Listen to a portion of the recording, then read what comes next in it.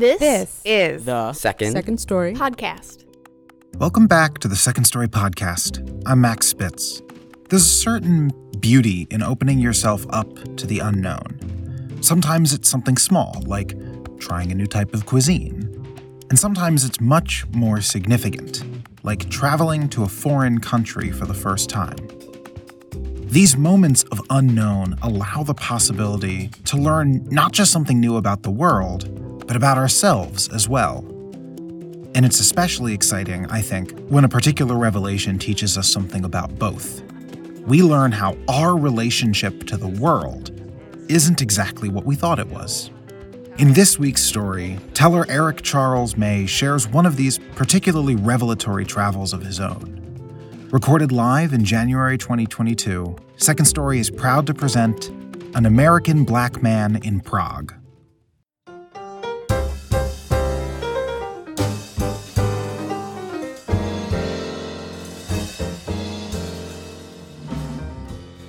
I've always been what you might call a late bloomer. No date until I was 21. No sexual liaisons till 23. First driver's license at 36. And no trip abroad until I was 54. In 2007, when I traveled to the Czech Republic and its capital city of Prague, called Praha by the locals, me part of a trio of teachers in a creative writing study abroad program. In the weeks leading up to my trip, several Chicago friends assured me that I'd be the only Black guy in Prague, statements that I did not disagree with. Yes, I'd done some preparation research, books, maps, and internet printouts scattered across my dining room table, stuff on Czech history, Czech literature, tourist sites, and what I considered crucial Czech words to know. Dobrý den, hello, prosím, please, děkuji, thanks, pivo, beer. However, I'd done no study regarding Blacks in the Czech Republic. My thinking being, come on, how many Blacks could there be in a landlocked Central European country? And while I was looking forward to enjoying all the cultural wonders I saw in the color photographs of travel books, I didn't think that joy directly connected to my Blackness would be part of the deal. My transatlantic flight was an overnight ride. My first view of Europe, jolly old London, seen from high above through wisps of cloud. That soon followed by a mad rush through Heathrow Airport to make a connecting flight, which, if you must make a connecting flight, is an airport to be avoided at all costs. Later that day, my teacher colleagues and I land in Prague on what is there a warm and sunny afternoon. Beginning with the livery ride to the B&B, where we and the students are to be housed, I'm on the lookout for Black people. Me certain that I'll need, at most, only 2 hands worth of fingers for my first week of tallying. Well, by midway through my second day in Prague, my number of Black people spotted is up to 85, so I stopped counting. There are Black people in the supermarkets, where in addition to paying for shopping bags, you must pay for use of the shopping carts. Black people in Wenceslas Square, where at the east end of the narrow parkway, there's a big statue of the good king sitting aboard a horse. Black people on the trams, Blacks on the Charles Bridge, the Karlov Most, where among other sites, I see a musical quartet of senior Czech citizens, 3 guys on horns and 1 on banjo, playing old New Orleans-style jazz.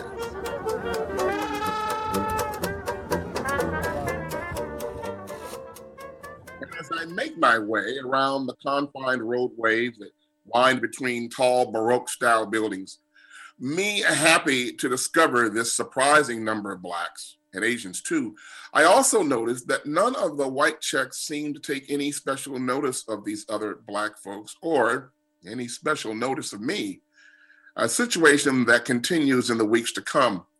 At night, when returning to the B&B and an approaching white person catches sight of me coming towards them, none cross the street to avoid me. On those nighttime occasions when I find myself waiting at a street corner and a car pulls to a stop at the intersection, the driver doesn't hit the door lock. And when I'm in stores, I'm not followed down any aisles by an employee to make sure I don't steal something. The sorts of things that have happened to me in the US so many times. In Prague, my not getting negative reactions in situations where I had sometimes received them in the States reminds me of the James Baldwin essays about his first European experience in Paris during the late 1940s. There, for the first time in his life, he got no averse treatment from whites in response to his Blackness. And though he was well aware of how badly the French treated North African immigrants, at the same time, Baldwin could not deny the joyful relief he felt at finally not being the target of such treatment himself, just as I could not deny the joy and relief of walking into a store or down a street at night and not having folks assume I was a criminal. Even when I came to learn, after a few weeks in country, of the discriminatory treatments the Romani people endure in Europe, the Czech Republic, no exception, the Roma were enslaved in some parts of Europe until 1864, and thousands were killed by the Nazis in World War II. In Prague, sometimes in the wee hours, I'd sit on a futon in the dark of my small 3-room apartment on the top floor of the B&B, sipping a bit of Irish whiskey, which many an average Czech could not afford. And I'd think, what does all this mean? What does it say of me if I feel joy at not being discriminated against by certain white folks, while at the same time knowing those white people are discriminating against other people they don't consider white? Doesn't being Black carry a responsibility to be ever vigilant of racism, no matter who it involves, to not enjoy my own comfort while other people around me can't? Keeping in mind, of course, that a Romani in the United States might not be followed down any store aisle or avoided on any street at night. Back in the 1980s, when I lived on the far north side of Chicago, the neighbor in the apartment next to me was Roma. He called himself a gypsy. On first sight, no one in the US would have taken him for anything other than a white man. Contemplating questions about my own Blackness was definitely not a joy I expected to experience while in Prague. I say joy because though contemplating questions regarding my own behavior doesn't necessarily get me to any final answers, it always gets me to a further understanding of things, which for me has its own kind of pleasure. In this case, a further understanding into the dualities of privilege and persecution as it applies to my Blackness. And my Black joys in Prague didn't end there. It's a Sunday evening. I'm waiting at the tram stop downhill from the B&B. I'm wearing my black White Sox jersey with SOX in white Gothic letters down the left side. In the twilight, I see a guy with a close-cut head of dark hair make his way towards me. He's moving on an obviously bad leg, his right arm held at an angle in front of him and twisted at the wrist with a curled hand. When he reaches me, the guy says, with some effort, his delivery marked by pauses and a slight slurring of words, "Excuse me, are you an American?" I say yes, me figuring he's made that assumption because of the baseball jersey. "Can I talk to you?" I say sure. With a smile, he tells me he's always looking for an opportunity to speak English, that his late father, a musician, had been English fluent and had raised him, the son, bilingual. A mostly empty tram soon arrives, and as we sit side by side, he asks where I'm from. I tell him, along with why I'm in Prague. He says he works as a ticket taker at a small theater not far from the B&B, and that he was in a car accident as a child. That is why I don't talk or walk well. However, I can rap. And with that, right there on the tram in front of God and everybody, the guy breaks into a flawless Snoop Dogg rendition. The bomb. No forced pauses or slurs or struggle with words in any way. After the guy is done, we chat some more.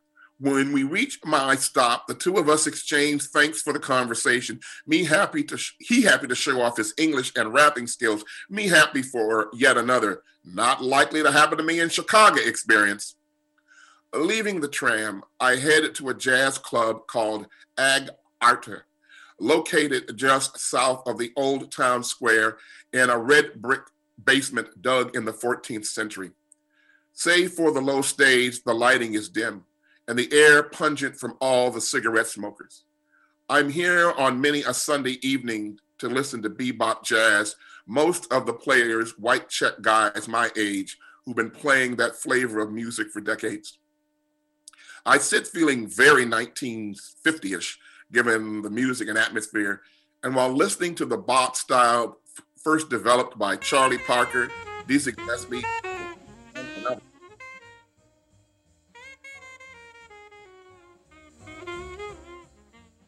In New York jazz clubs of the 1940s, I'm struck, and not for the first time, at how African-American cultural inventions have been embraced by people far beyond our nation's borders.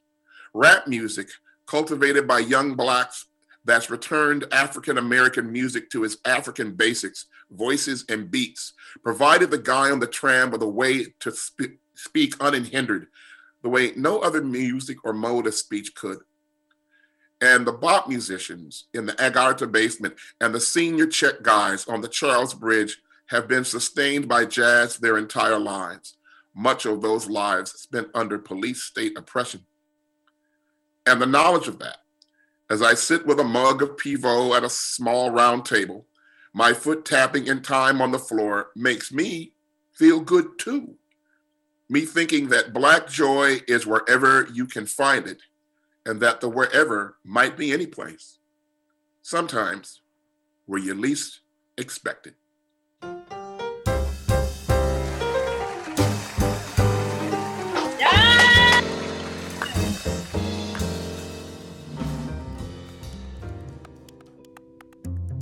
This story was produced by Vic Winter, curated by Shapsara Satimu, and directed by Elisha Duncan, with music and sound design by DJ Elokari. The Second Story podcast is produced by Max Spitz. Second Story is located in the traditional homelands of the Council of the Three Fires, the Odawa, Ojibwe, and Potawatomi nations. Our programming is made possible by the Arts Work Fund, Walder Foundation, MacArthur Fund for Arts and Culture at the Richard H. Driehaus Foundation, Paul M. Angel Family Foundation, Gaylord and Dorothy Donnelly Foundation, Illinois Arts Council Agency, the Department of Cultural Affairs and Special Events, Innovation 80, the Lupo family, Eric Rothstein and Gina Wamick, Athene Karras and Thomas Applegate, James Lupo, Jessica Wetmore, Hannah and George Stowe, and many generous individuals like you. I'm Max Spitz, and this is the Second Story podcast.